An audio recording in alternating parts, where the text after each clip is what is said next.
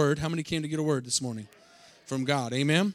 I want to continue this morning on relationships, and I want to talk about how I kind of want to piggyback off of last week. Didn't have any intentions this week of continuing on this, but I kind of during the week was praying and I thought, man, I don't want to get rid of my garden yet. And I put a lot of work into it, so it's still here. Now, how many noticed that it's even prettier than it was last week?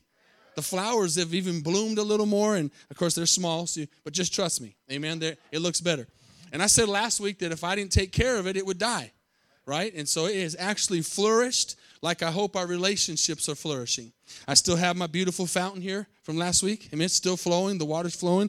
Now I have a pail, amen, I added to my garden this beautiful antique pail. I don't know what I'm going to do with it yet, but it is here, amen. And then I added over here my nice little waterer, so I can water. So all week I've been in here watering my flowers. Okay? Anybody can do it. Isn't this nice? Oh, and I'm watering the altar as well. So I just got to make sure that I keep water on these things, and beautiful spout, lots of water. Too much water, maybe. But anyways, you get the point. So I'll put some in my bucket here. All right. So we're going to keep the relationship flourishing and strong. And I was using these lights for sunlight during the week. It worked out good. And last week, if you weren't here, we talked about building up a fence through offenses. And it was a fence or a wall or a barrier that we don't want in our lives, okay? Just in case someone wasn't here, I don't want you to be totally lost. And last week was somebody offends me, and so I put up a fence in the relationship. Now, again, this is not marriage alone. This is friendships, family. This is coworkers. This is your relationship with God, any kind of relationships. And I said last week, as we were talking, I meant to say last week that this was going to be great small group conversation. So I know the small groups were really good this week. I know ours was. And if you're not in a small group, ask somebody after as well. We're over there fellowship. We got talk about the rally, talk about the small group, okay? Don't just go home or just go eat somewhere else. Come learn some more about what we're doing. Amen? And get in a small group. Find out what night you can be involved, because we're going to talk about this message during the week. And we're going to break it down, and we're going to talk about it, and we're going to ask questions and learn more. But this is going to be more great small group topics. But this week, I want to change the thought. If you look up there, it says, relationships are hard. Right? They're hard. And they take work. Relationships take work. Any good relationship takes work. Right? Any good marriage takes work. Any good friendship takes work. It doesn't happen automatically. You can't look at a garden like this and say, wow, that's nice. Must have just happened. Someone has to plant it. Someone has to garden it. Someone has to soil it. Someone has to water it. You have to take care of it, cultivate it. Same with relationships. You can't expect to have a good relationship if you don't put work in. So, but last week we were talking about how you build up those offenses until there's a fence totally built, and the problem with that is one person's on one side of the fence and one's on the other, and that fence is dividing you and separating you, and you're not having the relationship that God wants you to have, and sometimes it's even that way with Him. But today, I want to kind of turn it around, because I want to talk about boundaries. Now I want to talk about in relationships how you do need to put up fences sometimes to protect your relationships. Okay, to protect your relationship. How many see the difference? So I know last week you told us to tear the fence down, and today you're telling us to put the fence up. How many know it's all makes sense? Okay, this is a different fence. We don't want the fence between us, but we want the fence to protect us. Okay, so we're going to get into that, but I'm going to be talking about this a little bit later. But I'm going to give you one word. It's actually two words, but it's one thing. That's kind of a divisive thing today, and it's kind of come into our society and caused some problems, and it's called cell phones. Cell phones. Because in the cell phones, we have social media. And in the social media, we have relationships. Relationships, right? How you can have a relationship in social media, I don't know, but we do. And today we have lots of people who, and this is just general, I'm not looking at nobody, not thinking nobody, this is just general across the board. We have lost touch with each other and don't really talk anymore because we got too much time invested in our phones. Okay? And so I'm going to kind of lighten it up for a second, because then I'm going to get hard again. In just a second, I'm going to cut some wood this morning in some relationships, okay? But we're going to come out good, amen? But I started thinking about phones, And now we have to be careful with them. And I'm going to talk about that again in a second. But I have this newspaper. Does anybody know what a newspaper is, by the way? I know that's crazy. These things still exist, but they do. The funny paper, right? Some people are like, that's all I read in the newspaper. I'm going to read a few things to think about, okay, with the phones today, cell phones. And this is going to kind of date some of us, and us older people are going to laugh more. The younger people are going to stare at each other, okay? But here's a picture with what happens with phones. There's one thing on here, it's a picture, so I can't show it to you because it's small. But it's all these kids at a museum, and it says the day at the art museum, and they're all on the bench on their phones. Right? They're at the art museum, but they're all on their phones. That's the picture of today, right? Going to a restaurant, and everybody's on their phones. Right? I mean, me and Carla purposely do not pull our phones out, right? When we go, on Mondays we have a special time, we go get breakfast together. We don't pull our phones out on purpose. Because if we do, we're going to be like the other people at the other tables. But they're eating together, but they're just staring at their phones. It's awkward. Amen? So in this guy says, when young people tell me about their problems, I like to tell them about my story, about the time that I survived 40 years without a cell phone or the internet. 40 years, right? That hits home to some people. Now, remember when you could call somebody 57 times in a row and hang up and they would never know who called them. Come on, somebody. Remember?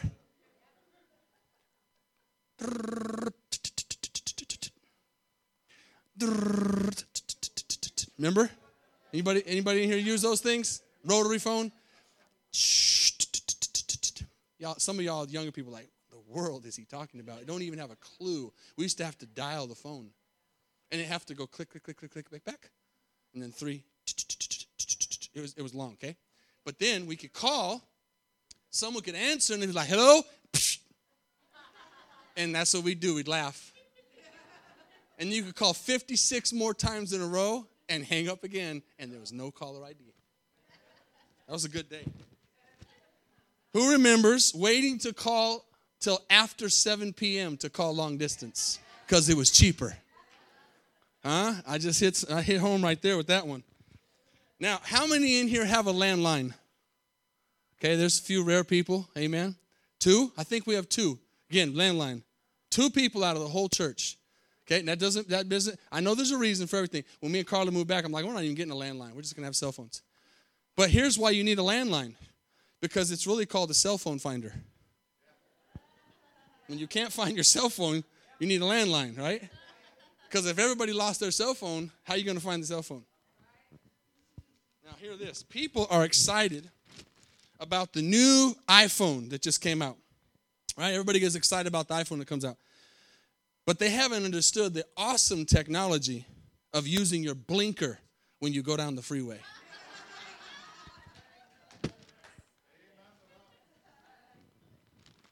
All right. How many made plans before you came into this weekend? Did any of you guys have plans to go and stare at your phone this weekend? That's what some people do. Like, who's got plans to go stare at their phone this weekend? Because that's what they do. All right. Here's a pretty busy day. I was real busy yesterday on Saturday. I was only able to check my phone 1,400 times. It was a busy day. Last one. I'll call it a smartphone the day I can yell, where's my phone? And it yells back at me, down here in the couch cushions. That's when the phone will be a smartphone. Can you say amen? All right. Let's go to Exodus chapter 19. And we're going to start off in verse 3 this morning. I want to read some verses here. Now, this is a picture. This is a picture. It's a very important picture. We're picturing again that this is our relationships, and we're flourishing in them, and they're godly, and we want them to be godly. But this morning, we're going to look at a picture in this chapter of Exodus 19 of the rapture. Of the rapture. The rapture of the church. Greek harpazo. To be snatched out of danger. To be taken up. There is coming a day, church, and it could be today. Jesus is going to come back for his church. He's going to sound a trumpet. And we're going to be called up, 1 Thessalonians says, 1 Corinthians 15 says, we're going to meet the Lord in the air, and we're going to leave this earth. How many are ready to go up? I am, amen. How many are ready to see Jesus? Well, whether you're ready or not, here he comes. He's coming. And Exodus, I said this morning, I've said this many times, I want to remind you of this. The Old Testament is the New Testament, and the New Testament is the Old Testament. Okay? Now, for anybody that's new, let me say that again. This will help you understand the Bible. Some people say, I don't understand the Old Testament. I just read the New Testament. If you just read the New Testament, you can't understand the Old Testament. If you just read the Old Testament won't make sense because the Old Testament is pointing to the New Testament, and the New Testament is revealing the Old Testament. They work together. The Old Testament is the New Testament concealed, and the New Testament is the Old Testament revealed. So we're going to see that picture I just told you about, that Jesus is coming. Look at somebody next to you and say, Jesus is coming. And it could be today. Some of y'all didn't say it. I'm going to give you another chance. Tell somebody around you, Jesus is coming, and it could be today. Is that the truth? We don't know. Could be today. Get ready. Got to be ready. And this is what this picture is in Exodus 19. Moses, so we're going to see a picture here, and I'm going to come break it down. Moses is talking to God in verse 3. He goes up to God, and the Lord called to him from the mountain and said, say to the house of Jacob and the children of Israel. For us today, say to the church of Victory World Outreach in Denton, Texas, and the children, my children, you've seen what I've done to the Egyptians, to the enemy, and how I bore you on eagle's wings and brought you to myself. Now, watch this. If you will indeed obey my voice and keep my covenant, you shall be a special treasure to me above all people. How many know we have to obey what God says? Pastor Andrew mentioned at the offering about if we're disobedient, we're not going to have God's plan for our lives, God's blessings. He says, for all the earth is mine. Verse 6. And you shall be a kingdom of priests and a holy nation. That's in 1 Peter. We're a royal priesthood, a holy nation. These are the words which you shall speak to the children of Israel. Say he's talking to us. Verse 7. So Moses came and called for the elders of the people and laid before them all the words which the Lord had commanded him. Church, I'm your Moses today. I know I'm not as good as Moses, but I'm your Moses. I'm the leader that God has put in your life because you chose to come here and I didn't drag you here. Amen. I'm your spiritual leader. I'm the pastor of this church. That's what a pastor is in the New Testament, is a Moses. Someone who's standing in between God and men and trying to help lead the people in the right direction. And just like Moses, I didn't choose this. God chose me. Amen. And when you answer the call, like Pastor Kirk did in Vania, they're going to be starting a church soon in North Fort Worth. When you answer the call like Pastor Dylan did, let me tell you something. Pastor Dylan is rocking in Tanzania, man. I am telling you what, you get ready for some serious news. It is blowing me away. I'm telling you. I just saw a video last night. It is unbelievable. You've seen videos already. He has been there 5 weeks. He already has a building. He had 50 people today. 50 people today in his 5th Sunday. They have a building. Did I say that? A big building that will probably fit like 300 people. I'm not jealous. I'm not jealous. Amen. You want to see your children do better. Amen. I'm not jealous that he got over there and all these doors open him up. Amen. God is moving. When you answer the call, God calls, you answer. But then you have to be held accountable. So I'm your Moses. So I'm going to speak to you this morning and try to help you in your relationships so that when the trumpet sounds, we can be ready. Because everybody wants to be ready when the trumpet sounds. And you might not know that, but trust me, you want to be ready when the trumpet sounds.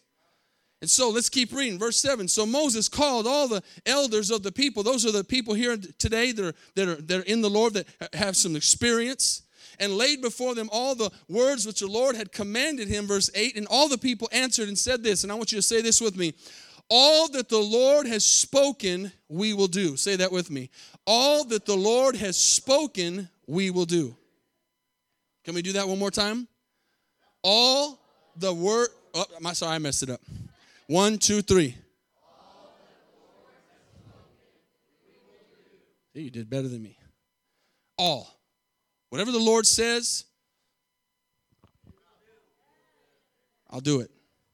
Because he calls the shots, and I want to be where he is. Okay? And so we obey his word. And so he says, they said, we'll do it, Lord. So Moses brings back the words of the people to the Lord. And the Lord says to Moses, behold, I come to you in a thick cloud. That's a picture in the New Testament today of the presence of God. Okay? I come to you in a cloud. And that people may hear when I speak with you and believe you forever. How many know we need to be living a life that causes people to believe in God? Not turn away from God.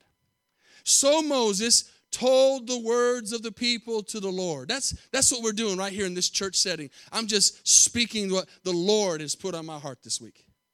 And then the Lord said to Moses, verse 10, go to the people. This is key here. Go to the people and consecrate them today and tomorrow and let them wash their clothes. Consecrate means set apart, sanctify, be different. Okay, we talked about that a couple weeks ago, being the light of the world. We're not in darkness now. God has called us out of darkness into his marvelous light. So sanctify, consecrate yourself, set yourself apart. And we're going to get into that some more in a second. And he says, let them wash their clothes. Now, he's not talking about physical clothes. This is today for us spiritual. Let us keep our spiritual clothes clean. And let them be ready. There it is. Let them be ready for the third day. For on the third day, the Lord will come down upon Mount Sinai in the sight of all people. Look at it, says, in the sight of all people. This is why I'm saying this is a picture of the rapture.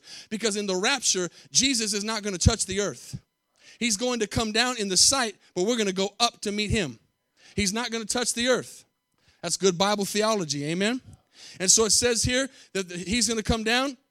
And then it says, but here's the key. He says, for on the third day, I'm going to come down in the sight of all the people. Now, here's the key for the message. You shall set bounds.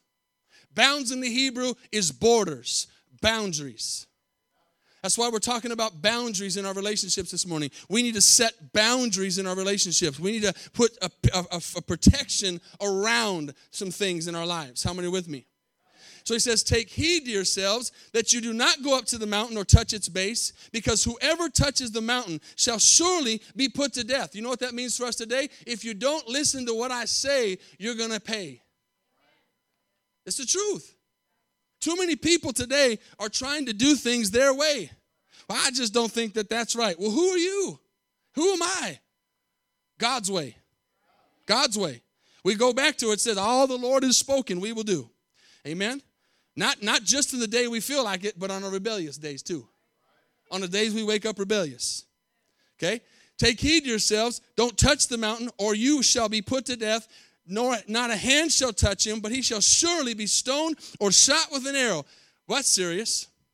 Whether man or beast, he shall not live. Watch this. When the trumpet sounds long, they shall come near the mountain. So Moses went down from the mountain to the people, sanctified the people, and they washed their clothes. And he said to the people, again, be ready. Look at someone next to you and say, be ready. For the third day, do not come near your wives. Verse 16, then it came to pass on the third day in the morning, there were thunderings and lightnings and a thick cloud on the mountain, and the sound of the trumpet was very loud. So all the people who were in the camp trembled. How many know we need to have a holy fear of God?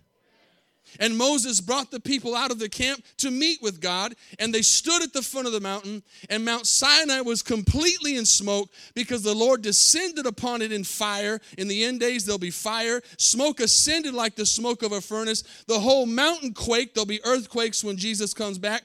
And when the blast of the trumpet sounded long and became louder and louder. How many know the trumpet, although we haven't heard it yet, it's getting louder and louder? How many know when something gets closer, it gets louder and louder?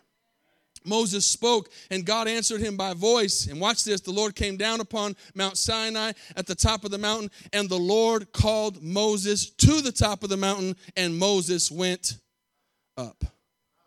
That's a picture. He says, go warn the people. Go warn the people. We need to be warned that God is a holy God. We need to know that God is looking for a church without spot or wrinkle, looking for a people who take his word seriously. Can I get an amen? And look at that last verse in 23. Moses said to the Lord, the people cannot come up to Mount Sinai, for you warned us, saying, set bounds around the mountain and consecrate it. So today I want you to see a different picture. Today I want you to see a picture of saying, this is my garden.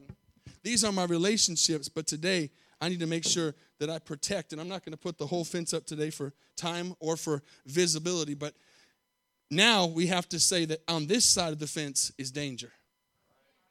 On this side of the fence is spiritual warfare. On that side of the fence is demonic activity. On that side of the fence is the devil roaring like a lion and coming to destroy your relationships. God's relationships, God's way.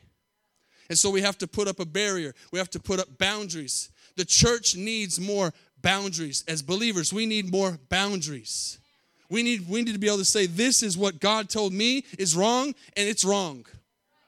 And some people might call it legalism. I call it conviction. It's conviction. When the Holy Spirit says, don't do this, you say, yes, sir. Because he knows why he's telling you not to do it. And there are some things that God could tell me not to do that would not be a problem for you and vice versa. But God told me not to do it, so I don't do it. Because it's something that would cause me to fall. And so I have to make sure I protect my relationships. Now, I want you to look at Hebrews 13:17, and I want to teach you something important. Many of you have heard this before, but I want you to know something this morning. I just want to make it clear again in case you don't know. I'm here today to be your Moses, to preach the gospel to you and to tell you what you need to hear and not what you want to hear. I'm not here to be your friend. Amen? Although I'm not trying to be your enemy. I'm here to be a leader and try to live my life the best I can as an example and get you to heaven. All of us get to heaven. Isn't that our goal? To make heaven our home? And so in Hebrews 13, it says, obey those who rule over you. Now, I know that word rule. Some of y'all just, ain't nobody ruling me. So, and then it gets even worse. And be submissive. All the wives went, whoosh. They talk about that in Ephesians. I don't like when they say be submissive, especially to my husband. No way. Those are words we don't like. But he says, obey those who rule over you. And obviously, when it's right, it's not a domineering ruling. It's I want to help you. I want to get you to heaven. I want to lead you. I want to imitate Christ, and you imitate me as I imitate Christ. And let's make this good. And it says, because they watch out for your souls. They watch out for your souls. That's my job, is to try to watch out for your soul. As those who must give an account. So I got to give an account not only for my life, but I got to give an account for your lives and what I preach. And I have to preach what the Holy Spirit tells me to preach because I got to answer to him. Let them do so with joy and not with grief, for that would be unprofitable for you. So there's messages in our lives where sometimes God wants to come in and dig a little bit. He wants to come in and touch some areas that are kind of sensitive to us. And when we start talking about our phones or we start talking about relationships, it's a little sensitive. Amen. It's easier just to be like, we don't want to talk. You know, there's so many things that are not talked about in church that need to be talked about. Because if we don't talk about it, your people at school are going to talk about it. People at work are going to talk about it. We need to be real. Say, let's keep it real. How many know we need to keep it real? So as we're looking at this, how many are still with me? I want to focus on something this morning. Kind of mentioned this Wednesday night, and I want to kind of hit it again because I didn't get to preach Wednesday night. I had a message prepared, and there was just something going on Wednesday, and we just had everybody come forward, and we just bound the devil, and we just said, devil, no. And so I kind of had a picture Wednesday because, and listen, I want to say this: it wasn't a spirit that was here that defeated us, because we're not defeated. It was just a sense of an attack. Okay? And this was a perfect lead-in. I didn't know what the Holy Spirit was doing, but it was a perfect lead-in for today because it was an attack. I just felt something. I said, I can't preach this message. Everybody come up here and we're going to pray. And we just bound the devil. And so what we did spiritually is I put up a wall to protect our church and said, devil, no, you're not going to touch our kids. You're not going to touch our marriages. You're not going to touch our finances. You're not going to touch our people. Get back, devil, in the name of Jesus, because by his stripes I'm healed and the blood of Jesus is against you, devil. And you're not going to have my house. And we need to get to the place where we say, no, devil, and not that saying where they say, not today, devil. How about never, devil? Never. No. You're not coming in here. This is God's house. These are God's people. Somebody has to put up a wall. Somebody has to say, look, this is the relationship garden. This is God's plan for us. And devil, you're not coming in here. Someone got to stand up. And so we did Wednesday. That's why I feel so good in here today. Because we did some spiritual warfare Wednesday. And we won. Because we're always going to win. And so today we're dealing with some things because whenever you start talking about relationships, woo, the devil get mad. Because he doesn't like good relationships. He likes problems, and he likes strife, and he likes anger, and he likes division. He likes all these things that divide and come against us. And so I want to talk at 2 Corinthians chapter 6 real quick. And I'm going to just be here for just a few minutes, and we're going to finish up. But let's go to 2 Corinthians chapter 6. And I want to read something that's so important this morning. And I'm going to get back to the phones in just a second. Don't worry. 2 Corinthians chapter 6. Verse 11. Give me an amen when you get there. Look what he says. Oh, Corinthians. Oh, Corinthians. Oh, Dentonites. We have spoken, watch this, openly to you. Our heart is wide open. When we talk about that being open, we need to be open books. Okay? Just correlate that with the phone for a second. In relationships, in friendships, kids, and we should never have anything hidden. Come on, help me out here. No passwords. Passwords are to keep bad people out, not people we love. Nothing hidden. Passwords to keep people who are going to try to steal our identity out. But the password's not to keep my wife out of my phone. Open book. And when I'm open, God can be open with me. And God wants us to be open. He wants us to talk about these things and fix these things. So he says, our heart is wide open. You are not restricted by us, but you're restricted by your own affections. So I'm not putting a restriction on you this morning. We're restricting ourselves. Now in return for the same, I speak to you as children, be open. It says, be open. Now here's the key. Do not be unequally yoked together with unbelievers. Do not be unequally yoked with unbelievers. Let me come over here on this side. Do not be unequally yoked together with unbelievers. Amen. Do not be unequally yoked together with unbelievers. Now stay with me. Stay with me. Because we live in the world. We live in this world.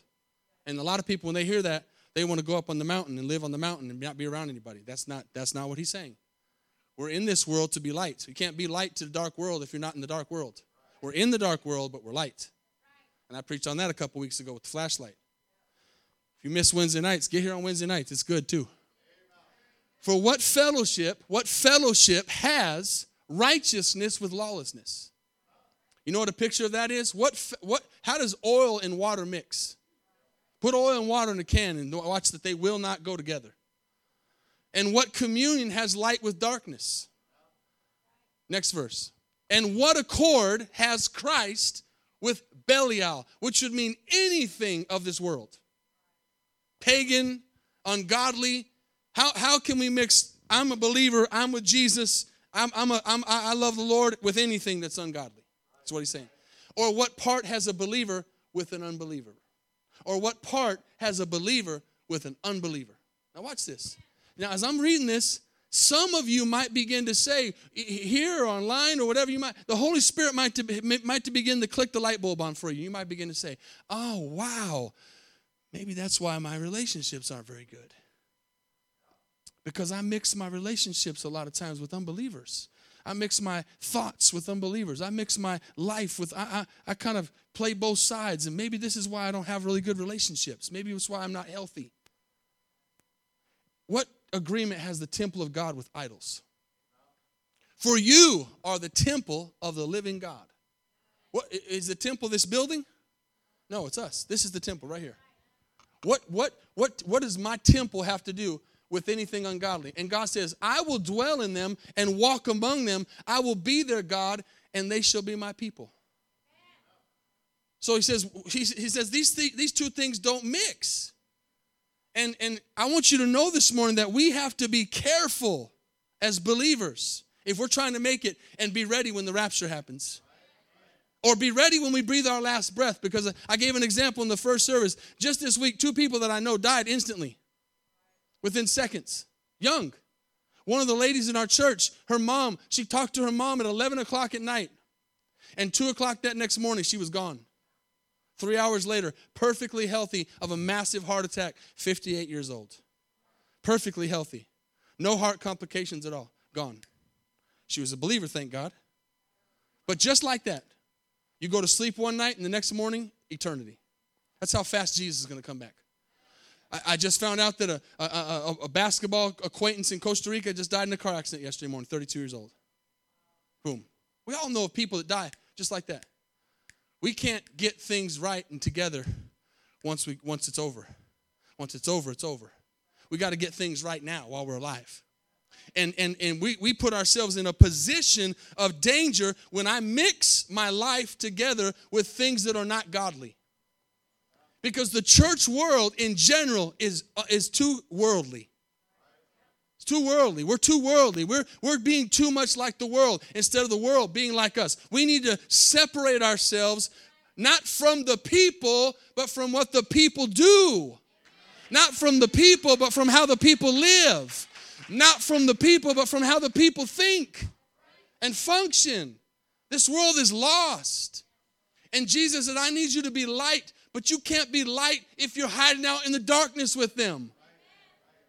Because one person is always going to influence the other. You're either being influenced or you're being the influencer. There's always going to be a pull of influence when 2 people are together. Always, listen, let me say that again. There's always going to be a pull of influence when 2 people are together. Jesse, will you come up here this morning? And I think Danny's working this morning. He was in the first service. Let me think here. I need someone a little bit vertically challenged.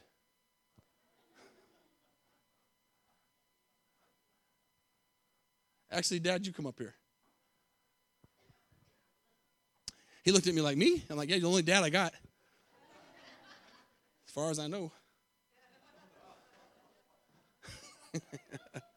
Come over here. So, face that. You guys saw this in the first service? There you go. It's all right. Could have been better. There you go. It's all right. You can start that. So, they're not the same height. To be equally yoked would mean Jesse needs to grow a little bit. Just kidding. I'm just trying to keep it a little bit light. So a yoke is the thing that 2 animals have on their necks to plow.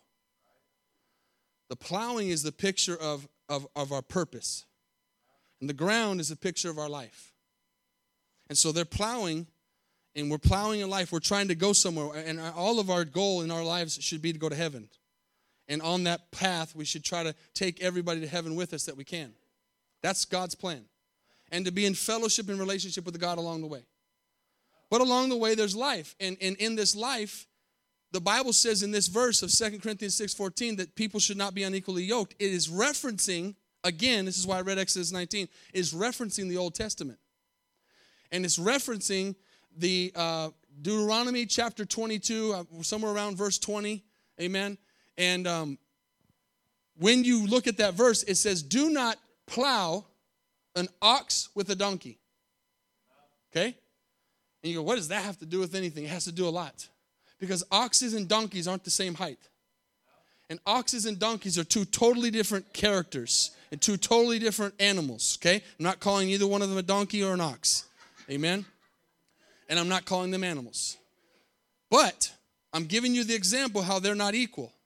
And so if they were treading the ground or plowing the ground and they started to walk this way and they're working, they have 2 totally different influences, two totally different purposes, two totally different thoughts, two totally different places they're going. And so at some point, they're going to begin to, one's going to begin to want to go one way, and the other one's going to begin to go the other way. But the problem is as long as they're yoked together, neither one of them are ever going to do anything good.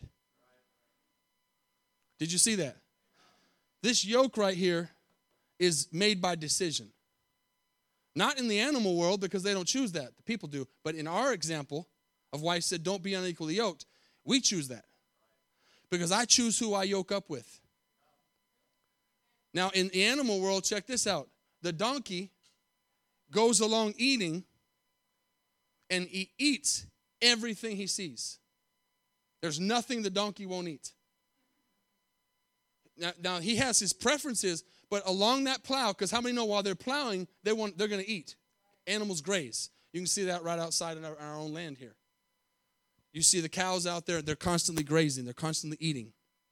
And so the cow, the ox, the donkey, they all do the same thing. I might be an animal, I don't know, because as much as I like to eat. But as they're plowing, how many know if they're plowing, if they already eat anyways, when they're plowing, they're really going to eat because they're hungry, because they got to feed while they're working. So that donkey is eating everything he sees. But the ox is not, because the ox only eats certain foods, certain plants. He's more picky. He doesn't just, watch this, he doesn't just eat anything.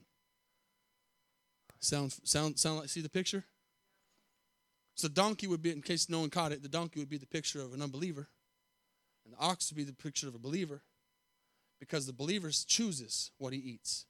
Chooses the decisions he makes. The donkey just does it all. Because he doesn't know any different. But here's what's really crazy. I'll go walk one more way time across, and then I'll let you guys go down. This is okay now, but after a while it would get tiring. They'd get on each other's nerves. He said it's already tiring. They'd get on each other's nerves. They'd fight each other. Again, the picture, thank you. The picture is that they would never get anything done productive. Because they're not supposed to be together. They're not supposed to be together. Now watch this. They can be together in the field. They can graze together. Y'all getting this? They can graze in the same field. We all live in the same world. They can all be in the same field. We're all in the same field, but they can't be yoked together. So say, how am I going to live in this world? You go graze. You go out and be in the world. You're in the world, but you don't eat what they eat. Now, I'm not saying that in a legalistic thing. You know what I'm saying? You don't do what they do. And here's the thing about the donkey and the ox. It's very interesting. That donkey, after he keeps eating all this poisonous stuff and bad stuff, he gets bad, horrible, toxic, dangerous breath. Bad. Broke my fountain. Because of all the stuff he's eating. And they still do this in third world countries. They'll only have a dachshund and an donkey, they'll put them together. What will eventually happen is not only is this a physical example, it's a spiritual. What will eventually happen is that donkey's breath will kill the ox. It's so strong and so toxic. And that ox can't go nowhere because he has yoked himself to that donkey. You have tied yourself to that sin. You have tied yourself to that relationship. You have tied yourself to that decision. And if you don't take it off, you're going to die. You're going to die. Now, I know I'm going two different places here. Build the wall, take the yoke off. It's separation. It's separation. If you don't separate it, you're going to die because sin is going to kill you. Darkness is going to overcome you because you're in a place you shouldn't be. Now, getting back, and it's amazing how fast time flies when you're having fun. Getting back to the phone. Divorce Magazine says this: 30 to 40% of all divorces are connected to Facebook. 30 to 40% of all divorces are connected to Facebook. That's Facebook. That's not Instagram. That's not Twitter, Snapchat, whatever else is out there I don't know of. All these social media things on the phone. 8 out of 10 lawyers say they can directly tie social media to the divorce they're doing on their paperwork. 8 out of 10. Am I picking on phones? No, I'm picking on how we unequally yoke ourselves with things that are not godly. And relationships and inboxes and secret messages and doing things hidden and not being open and tying ourselves to things.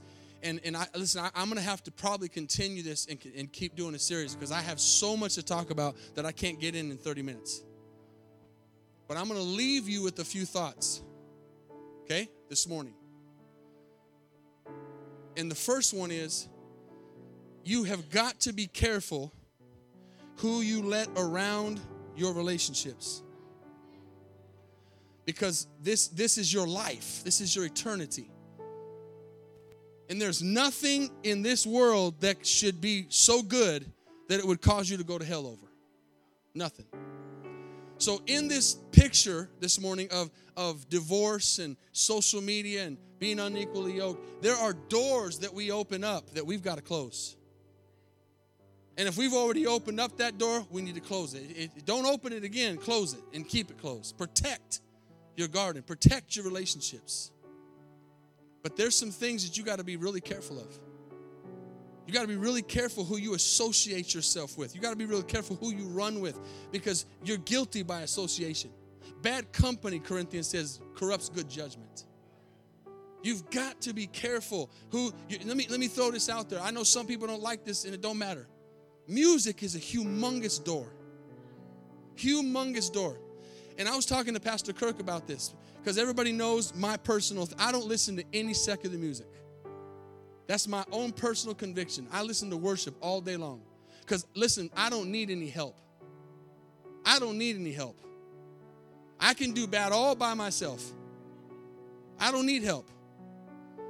And so I knew I was going to get quiet on this. And I didn't talk about it in the first service, so maybe this is the one that needs to hear it. Although I wanted to, I just couldn't get to it. Remember, I'm not here to be your friend. But let's just throw out the obvious. The music that cusses and sex and murder and violence and all the bad stuff. That's obvious. You should definitely not be listening to that garbage. That's a no-brainer. And if you listen to that, I don't even understand.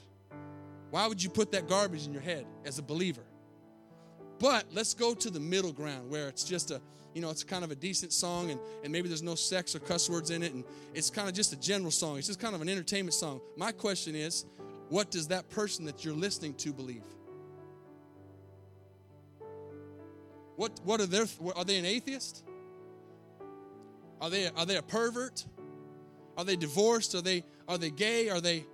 I'm just throwing what's that person that you're listening to that music that's so not bad? What's their life? Because you're tying yourself to what they believe when you listen to their words.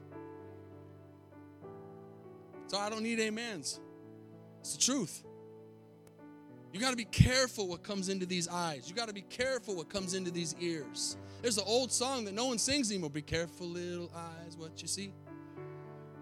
Careful, little ears, what you hear. Right? Oh, that's old-fashioned. You're old-fashioned. Let me tell you something. The older I get, the more old-fashioned I get. I thank God for the old-time preaching. Because we need some more old-time preaching today in this new generation. Amen? We need to get back to holiness. We need to get back to sanctification, consecration, and preaching sin. And you might say, hey, it's just be careful. Just be careful. Because the devil don't just come in overnight. He comes in little by little, and you give a little there, and then he waits a little bit. And then you give a little more, and he waits a little bit more. And you give a little, and all of a sudden you don't really realize you're on the outside looking in. How did I get here? Relationships. You're tied to music. You're tied to what you watch. There are things, relationships outside of church. You got to be careful who you talk to outside of church. Are they on the same page as you? Do they have the same goals as you? Are you going to the same place? Because a lot of people, I talked to this one over there, and they go to this church over there, and we're all one body of Christ. Let me tell you something. There's a lot of weird beliefs out there. You better be careful who you're listening to. There's a lot of weird stuff out there. That's why we're not perfect in our fellowship, but we know what we believe. And we've stood by it for a long time. And so you got to be careful. You can graze together, but you can't yoke up together. Because once you put that yoke on, you say, I'm with you. and I believe like you do, and we're in this together, and that person is going to end up pulling you off. Because what are people that get married, and this was brought to my attention in the first message. If you married an unbeliever, you're married. Keep praying for him. Keep praying for him. Keep praying for that woman. Keep praying for that man that they'll get saved. But if you're not married, don't marry an unbeliever. Don't marry an unbeliever thinking that you're going to do a missionary gospel message on them and they're going to get saved. Because I know people who've been married 30 years and they still ain't got saved. So think about that. It's the same thing in friendships. It's the same thing in relationships. Don't tie yourself to somebody who does not believe the same way you believe. You can graze together, but don't yoke up together. Amen? The last thing I'll say as we bow our heads is the little foxes, Solomon 2:15 says, Song of Solomon, the little foxes spoil the vine. You know what he meant by that? It's not the big devouring, it's little tiny things, little things we don't deal with. Little here, little there. Oh, that Facebook picture's okay. This image is okay. That song's okay. This isn't that bad. And we just start changing our conviction. I know I asked you to bow your heads, but look at me one more time because I forgot this example I wanted to use. We had this lady in our church for many years, and she was real faithful in our church, and she had come from a very promiscuous background, a very dark background. And she had done a lot of stuff in her life that she was not proud of. And she came in and got saved and changed and was living for the Lord. And she's still living for the Lord. As far as I know, she doesn't come to this church anymore. But she had convictions. And I remember her having convictions about tattoos. That was my past. I'm not going to get tattoos anymore. That was my past. That's not for me. And she had a conviction. But she met somebody who had different convictions. And one influenced the other. And that lady changed her conviction. Let me tell you something. It's a dangerous thing when you change a conviction. Because God doesn't change his convictions with you. If God has convicted you about something, stay with that conviction. Because he's not going to be like, oh, it's okay now. If he said it's bad, it's bad. And what you got to understand is, in things that are gray areas, because we like to hang around the gray areas. Well, the Bible doesn't say this, the Bible doesn't say smoke, you can't smoke. The Bible doesn't say that. And I don't believe smoking will send you to hell, just make you smell like you've been there. Amen. But those gray areas, well, what about a couple drinks? Whatever gray areas there are, be careful with those, because if the Holy Spirit convicts you and says that's not gray, it's not gray. It may be a gray area for somebody else. And then another area in someone's life might be a gray area for them, but it's not for you. But when the Holy Spirit convicts you about something, you listen and say, I can't tie myself to that. We need to be careful who we let into our houses. We need to be careful who we let into our relationships. My pastor taught me a bunch of years ago, and I thank God to this day for it. He said, don't ever let your kids spend the night at anybody else's house. He told me that 17 years ago. And I promise you, my daughters today are thankful for it. They weren't thankful at 10. They weren't thankful at 11. They weren't thankful at 12 when they'd get mad at us. Why not? Hey, get mad. But they're thankful today because they didn't go to somebody else's house and get molested. They didn't go to somebody else's house and get influenced. Watch and protect your kids. Now, if you've already missed on some of these things, guess what? Today's a new day. This isn't a condemnation message for your past mistakes, because you can't unscramble scrambled eggs. If they're scrambled, they're scrambled. But you can make something out of that. You can take the lemons and make lemonade. But I'm telling you that you can make some decisions. If you have young kids in here this morning, do not let your kids go spend the night at their houses. Open your house up. Let them come over. Hey, you want to have a sleepover? They can come over here, because we know what's going on in our house. We know who's in our house. We know the boundaries we have in our house. We know the convictions we have in our house. This is things we don't watch. These are things we don't do. And if that stuff comes in, you say, hey, Jack, there's the door. Because that's not going to happen in my house. Come on, somebody. You got to put your foot down and make a boundary. Say you're not coming in here, because this is my house. Over the years, my wife and I have had to protect our house, our personal house. Whether it's here or Costa Rica, and when I don't mean the physical part of it, the spiritual part of it. I'll go into the worst neighborhood in the world. I'll go into the poorest place, the dirtiest and the nastiest. But I'm not bringing just anybody into my house because I have to have a sanctuary. I have to have a place where I have peace. I have to have a place where I know my wife and my daughters are safe. And then we can go out and minister. But if you don't protect your house, you're lost. Because where do you go? And I don't say this in a mean way, because a lot of times people in a helping way allow people to come in. Listen, in-laws, outlaws, amen. Everybody you can think of, you let them come in a good way. But if they're bringing something into if they're not equally yoked, they're bringing a spirit into your house. And that's going to affect the only sanctuary you have left, because outside of your house, you have no control. So we have protected our house, haven't we? We don't just let anybody in. We don't just let anybody come over. Because we'll go meet you. But we got to make sure our house is protected. Because if I'm no good, I can't be no good to you. If I don't have a place that I can go get peace and get away from the trouble, what am I going to do? Are y'all here? Is this good preaching? We need boundaries. We need boundaries this morning. We got to say, no, this is the line. And if you notice in that story, he told Moses, you set the boundaries. He didn't tell him where to put them. He said, you set the boundaries. And Moses put the boundary down and said, we'll do as the Lord has said. Don't let those convictions go, church. Pull them back in again. If you've slipped in some areas and you've kind of let some things go today, say, I'm getting back to that old conviction I used to have. I'm gonna stop. I'm gonna start do what you need to do to keep the peace of God in your life. Amen. And the joy of the Lord in your life. Let's bow our heads. I don't know if I got everything out or not. I think there's a whole bunch more, but I know the Holy Spirit's here. I did have some confirmation off my first message that some decisions were being made, and that's exciting. Because when the gospel's preached, and it's preached in love, and it's preached with authority and anointing, fruit comes out of it. Decisions come out of it. As your heads are bowed and eyes are closed, I just bragged on Pastor Dylan and Ashley in Tanzania and the amazing work that they're doing. 9 years ago, they sat in my office, living together, shacking up. And at that, listen closely as I say this. You keep your heads bowed and eyes closed. I'm telling you how it is. At that day they came to see me.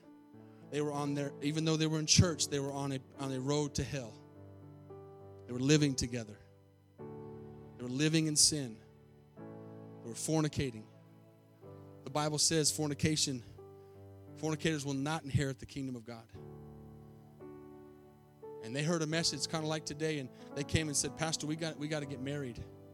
We're living together, and we're living in sin, and we can't live like this anymore. And the conviction came upon them, and I told them that day, keep listening to me. I told them that day, if you're serious, then you're going to make serious decisions. If you're serious about this, then don't have sex again until you're married. Don't just tell me you want to change your life. Do it. Jesus told that woman that was caught in adultery, go and sin no more. He didn't say, I condone what you do. He said, go and sin no more. And so you have to draw a line in the sand. You have to say, if I came into this place and I've smoked dope, or I've drank alcohol, or I've got drunk, or I've been living with somebody, or I've fornicated, or I've watched pornography, or I've been in an unhealthy relationship, or I'm in some dangerous relationship today, the Bible says the gospel, hope, and good news is today you can repent of that and you can change, but you got to put action to your decision. You got to put action to your decision. And they got up out of that place and they stayed holy, even though they were living together. Couldn't fix their housing situation at that moment. It wasn't ideal. But they went out of that place and did not come together sexually again until they got married. And today they're pastors in Tanzania because they put things in order. But you got to put some boundaries up, and you got to say, listen, Jack, you're not touching my body. I'm waiting for marriage. Listen, devil, I'm the temple of the Holy Spirit, and that garbage ain't coming in my life, no matter how tempting it is. Jesus is coming. And Jesus can come any day and any moment, and we've got to be ready. We've got to be a church without spot or wrinkle. We've got to be watching and waiting. All over this place, as you're here listening to the sound of my voice this morning and you're not saved and you don't know Jesus, you know if you've come to this church very long, we believe in getting people saved. If you've never said the sinner's prayer, if you've never bowed your life to the Lord Jesus Christ, if you've never put faith in Him, today's the day of your salvation. Today's the day. Today's the day. Say, Jesus, I want you to come into my life. If you need Jesus today, you're here, and if you passed into eternity this morning, just like that woman who had a heart attack, immediately died and was gone. She didn't have a breath to say anything. It was over. But she was ready. She knew Jesus. If you're here and you don't know Him, lift your hand and say, Pastor, would you remember me this morning? I need to be saved. Just put it up and put it down all over this place. I'm not sure. I'm not sure. I want to be sure today. That's me. God bless you. I see your hand. How many more? I'm not sure. I'm telling you, church, I don't have time to go into it. Eternity's forever. Jesus talked about hell 46 times in His own words. He talked about hell more than He did anything else because He doesn't want people to go there. Because He didn't make it for us. God does not want us to be in that place. He wants us to be with Him, but He's a holy God, and He says, I need you to do as I say. That's what repentance is. It says, God, I'm sorry for that, and I'm going to stop doing it. I'm going to turn. I'm going to repent. I'm going to stop doing those things that I know are wrong, and I'm going to get my life right, and God will help you. Because the most important relationship this morning is the one you have with God. You get that one right, all the other ones work out great. Maybe you're here and you're backslidden. You've ran away. You knew the Lord at one time, but today, you're not living for the Lord. You're making bad decisions. You're like the prodigal son. You've gone out and done your own thing. And today, God says, I need you to come back to that relationship we had before. If that's you, just say, pray for me, Pastor. I need to reconcile today. I need to come back. Come back home. Amen. I see your hands. Amen. God sees your hands. God sees your hearts this morning. Amen. God bless you, brother. Amen. God bless you, friend. See your hand. Amen. Let's stand this morning just for a few minutes. I know this is a heavy message, but how many are okay with it? How many want that? How many want the truth? Amen. How many want to make it? We need to work on these relationships. We don't have it all together and we're not perfect, but I'm telling you, the world is trying to get in. We've got to put up a fence. We've got to protect that beautiful relationship we have with God. Amen. He didn't say, do not be unequally yoked with unbelievers just to fill a sentence. He said it because He's a jealous God and He doesn't share His glory with anybody. Amen. If you need to reconcile this morning with the Lord, if you need to be saved this morning, if you raised your hand and you don't know if you'd go to heaven right now, and you meant that and you're serious, I want to pray with you right now. I'm standing right here. I want you to come down to the altar quickly. If you raised your hand, you need to come quickly. The Holy Spirit's dealing with you. You need to reconcile with the Lord or be saved. Make a decision. Amen. Come on, all over this place. You need to make a decision. There's a couple more hands that went up. I'm just going to wait a second more. I'm going to make it right today. Amen. Praise God. Amen. Praise God. Let's give them a hand as they come. I want to be right. I want to be right. Amen. Today, we can say, Lord, you've convicted me. You've shown me. Today, I'm going to make some decisions. I'm going to set some things in the right direction, and He'll help you. It's not an overnight fix, but the forgiveness is immediate. It's immediate. Amen. Let's say a prayer all together, all over this place. Just repeat this after me. Lord Jesus, according to your word, I'm a sinner, and I fall short of your glory, and I need a Savior. And I recognize this morning that I'm bound by my sin, and I'm headed to a destructive place of darkness because of my sin. But I also know you came down from heaven and died on the cross for my sins to take my place so I don't have to go there. Jesus, I thank you for taking my place on the cross, shedding your blood so that I can be clean this morning. I repent of my sins. I turn from my ways. I turn from my disobedience, and I turn to obedience. Jesus, I confess with my mouth that Jesus Christ is Lord. And I believe in my heart that you raised him from the dead. Jesus, this morning, write my name in the Lamb's Book of Life. Come into my life and change me. Transform me and make me the one you want me to be. In Jesus' name, amen. Let's give the Lord a praise this morning for these decisions.